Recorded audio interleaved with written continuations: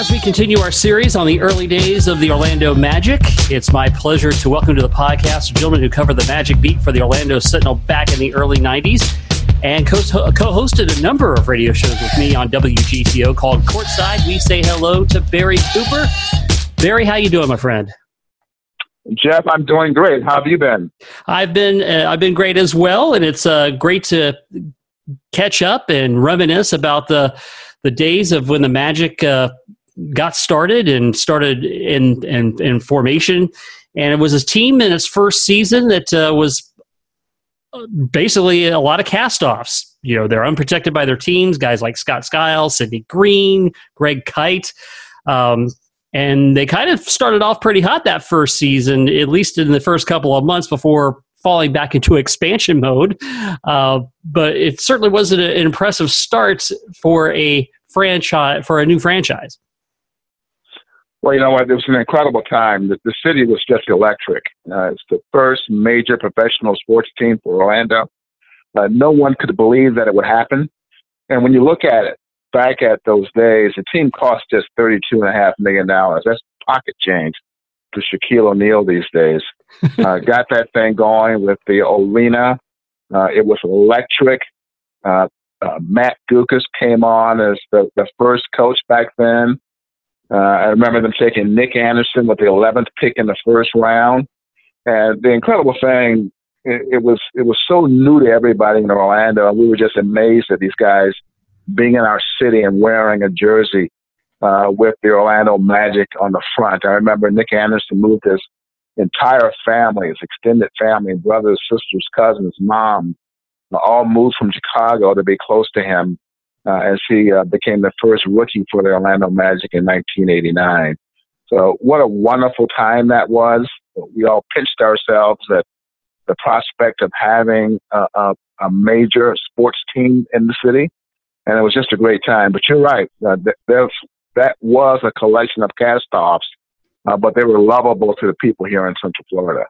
Yeah, that hardworking mentality certainly came about. And of course, Pat Williams got it all orchestrated, and it's just amazing to think that again, a team thriving in Orlando right out of the gate. Pat Williams, had to do a lot of door knocking and a lot of his carnival sales mentality, and he really did a great job hyping and getting the town ready for it. Well, Jim Hewitt was the principal catalyst for getting the team. Mm-hmm. He was just a small business guy here in town. Had this idea about it's time for Orlando to have a pro sports team, and he went about trying to get support for it. And the best thing he did was hire that carnival barker named Pat Williams. And Pat Williams did some magic. I mean, it's good that he's still a part of the franchise now, because it would not have happened without him. I'm convinced of that. Orlando came into the league with Charlotte, Miami, and Minnesota. And at the time, no one thought that Orlando, or rather the state of Florida, would get two teams, that it would go to Miami or Tampa. Miami became a lock, and it was with Pat Williams' enthusiasm and never say die attitude that Orlando was able to get one of those franchises. Yeah, and I tell you what I remember most too is as he was on the campaign trail, if you will, he would go on every radio station, no matter the size. I mean, before I was at WGTO, I was working at a small AM over in Brevard County, and he would call up when I was doing the morning. Hey, can I come on and talk about the Magic? Oh, of course you can. And he would not leave any stone unturned. He certainly had that ability to unearth everything possible to get the word out. He would tell me often he got up every morning, and his first thought was to put shoe leather to pavement, as he described it. He'd talk to any group.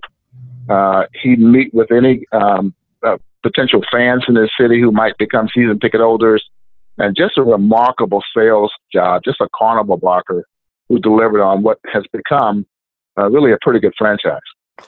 And then you think about the other thing he brought to us was the incredible luck of the draft lottery, managing to land the ping pong balls in consecutive years. they get Shaq, right?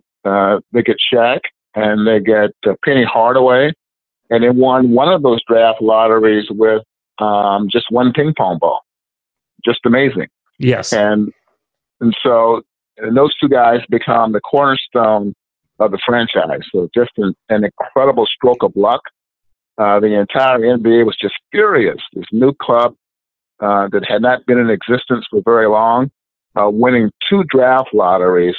And the biggest prize, of course, was Shaquille, who was immediately compared to Wilt Chamberlain and all the other great centers that came before him, and went on to become, of course, one of the all-time greats. And then also with Penny Hardaway, which obviously that was interesting because originally the draft pick was one Chris Webber, but then they orchestrated the trade to bring Hardaway in as he was picked later. And Penny Hardaway to me was, you just think about how dynamic a player he was. He did things on the basketball court that would just make your head spin. And he was very deserving to be recently inducted into the Magic Hall of Fame. Agreed.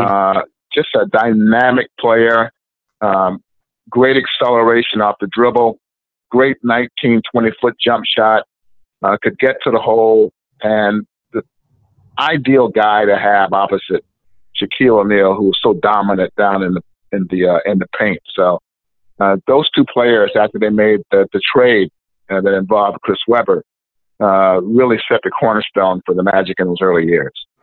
Yeah, so then they started to accelerate with those two young guns, and then they finally got the missing piece, and it was Horace Grant becoming available as a free agent, and the Magic were able to land him. Tell me how big a role he played in elevating the Magic to that next step. I think Horace Grant was excited about coming because of Shaquille.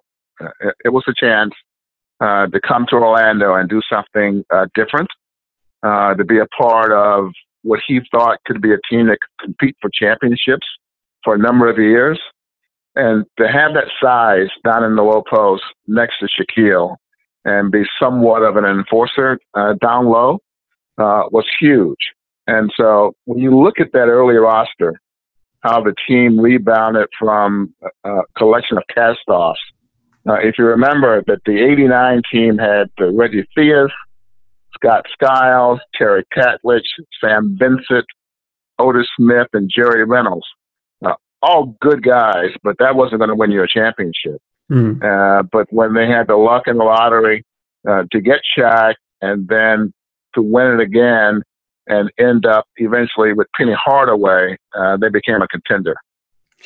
And I also found it interesting, if my memory serves me correctly, I think you and I were on the air the day that Horace Grant's signing was kind of under scrutiny. I believe the original deal was kind of looked at, and they kind of had to rework it. So for like a brief moment, everybody was holding their breath. Oh my God, we're not going to get him.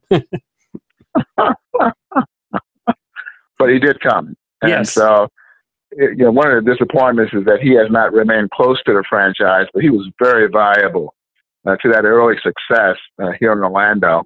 Would not have gotten to as far along as the franchise did without him, I'm sure. And then, of course, 1995 was the pinnacle year when they advanced to the finals. And, of course, it was so exciting. They took out the Celtics, and then they actually took out Jordan and the Bulls, which was amazing. 60-22 record, 94-95, just amazing. You had Horace Grant, who came from the Bulls, of course, blended in nicely with Shaq and Penny. And that is incredibly remarkable that a team that had just been nothing just a few years earlier soars to a 60-22 mark.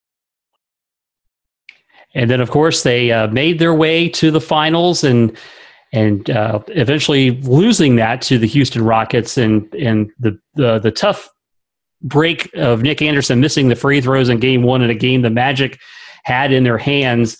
Then that ultimately turned that series, but still did not take away from the accomplishment of making it all the way to the finals. It was disappointing that they got swept in that series, but for a franchise that was so young to accomplish that in really just a short amount of time, when you look at how long it takes to build championship teams, I don't know that will be topped in the Orlando Magic's history until they actually win a title, because it all happened so fast with the luck in the lottery, getting one of the all-time greats in Shaquille, building a nice team around him. And I think a lot of that credit has to go to John Gabriel, who turned out to be an incredible executive. Yes. With an eye for talent, a guy who could relate to the players. And he played a big role in putting those early Magic teams together once he ascended to the general manager's role for the Magic. And Brian Hill, a man who served under Matt Guokas and then became the head coach. I think his role in that, I think, goes very underrated as well. He was very understated. He wasn't a showman. He didn't need the spotlight. A very good coach. I mean, he really was a great coach, and he just went about his business. And, it fit the makeup of the ball club, because he had a lot of personalities on the Magic roster, and he was able to get the most out of the players. And I think what he did in his stint as coach probably has been understated, not recognized enough. He's loved, of course, by the fans. He's still here around on the radio broadcast and television broadcast. Mm-hmm. But he was the right coach for the Magic during that time. Absolutely. So Barry, that was I hate to say it, such a long time ago. What has Barry Cooper been up to since those glory days? I went into digital media. I started an internet company at the Orlando Sentinel.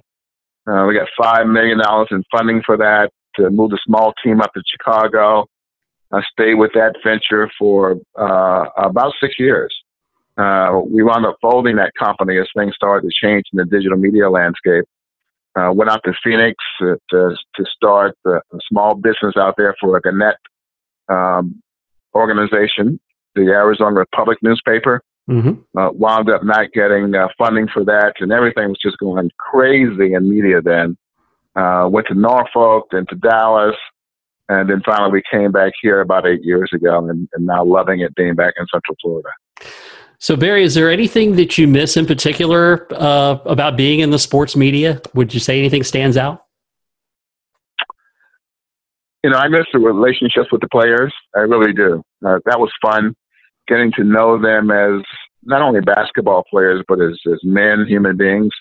We think these guys live a charmed existence, and certainly they do. But they're people like the rest of us. To this day, I talk a lot with Jerry Reynolds. I also talk to some of the other guys like Sam Vincent. Mm-hmm. And so just those relationships with those guys that have lasted, oh my goodness, 10, 15 years, that's so enjoyable. And I'll appreciate those relationships for years to come.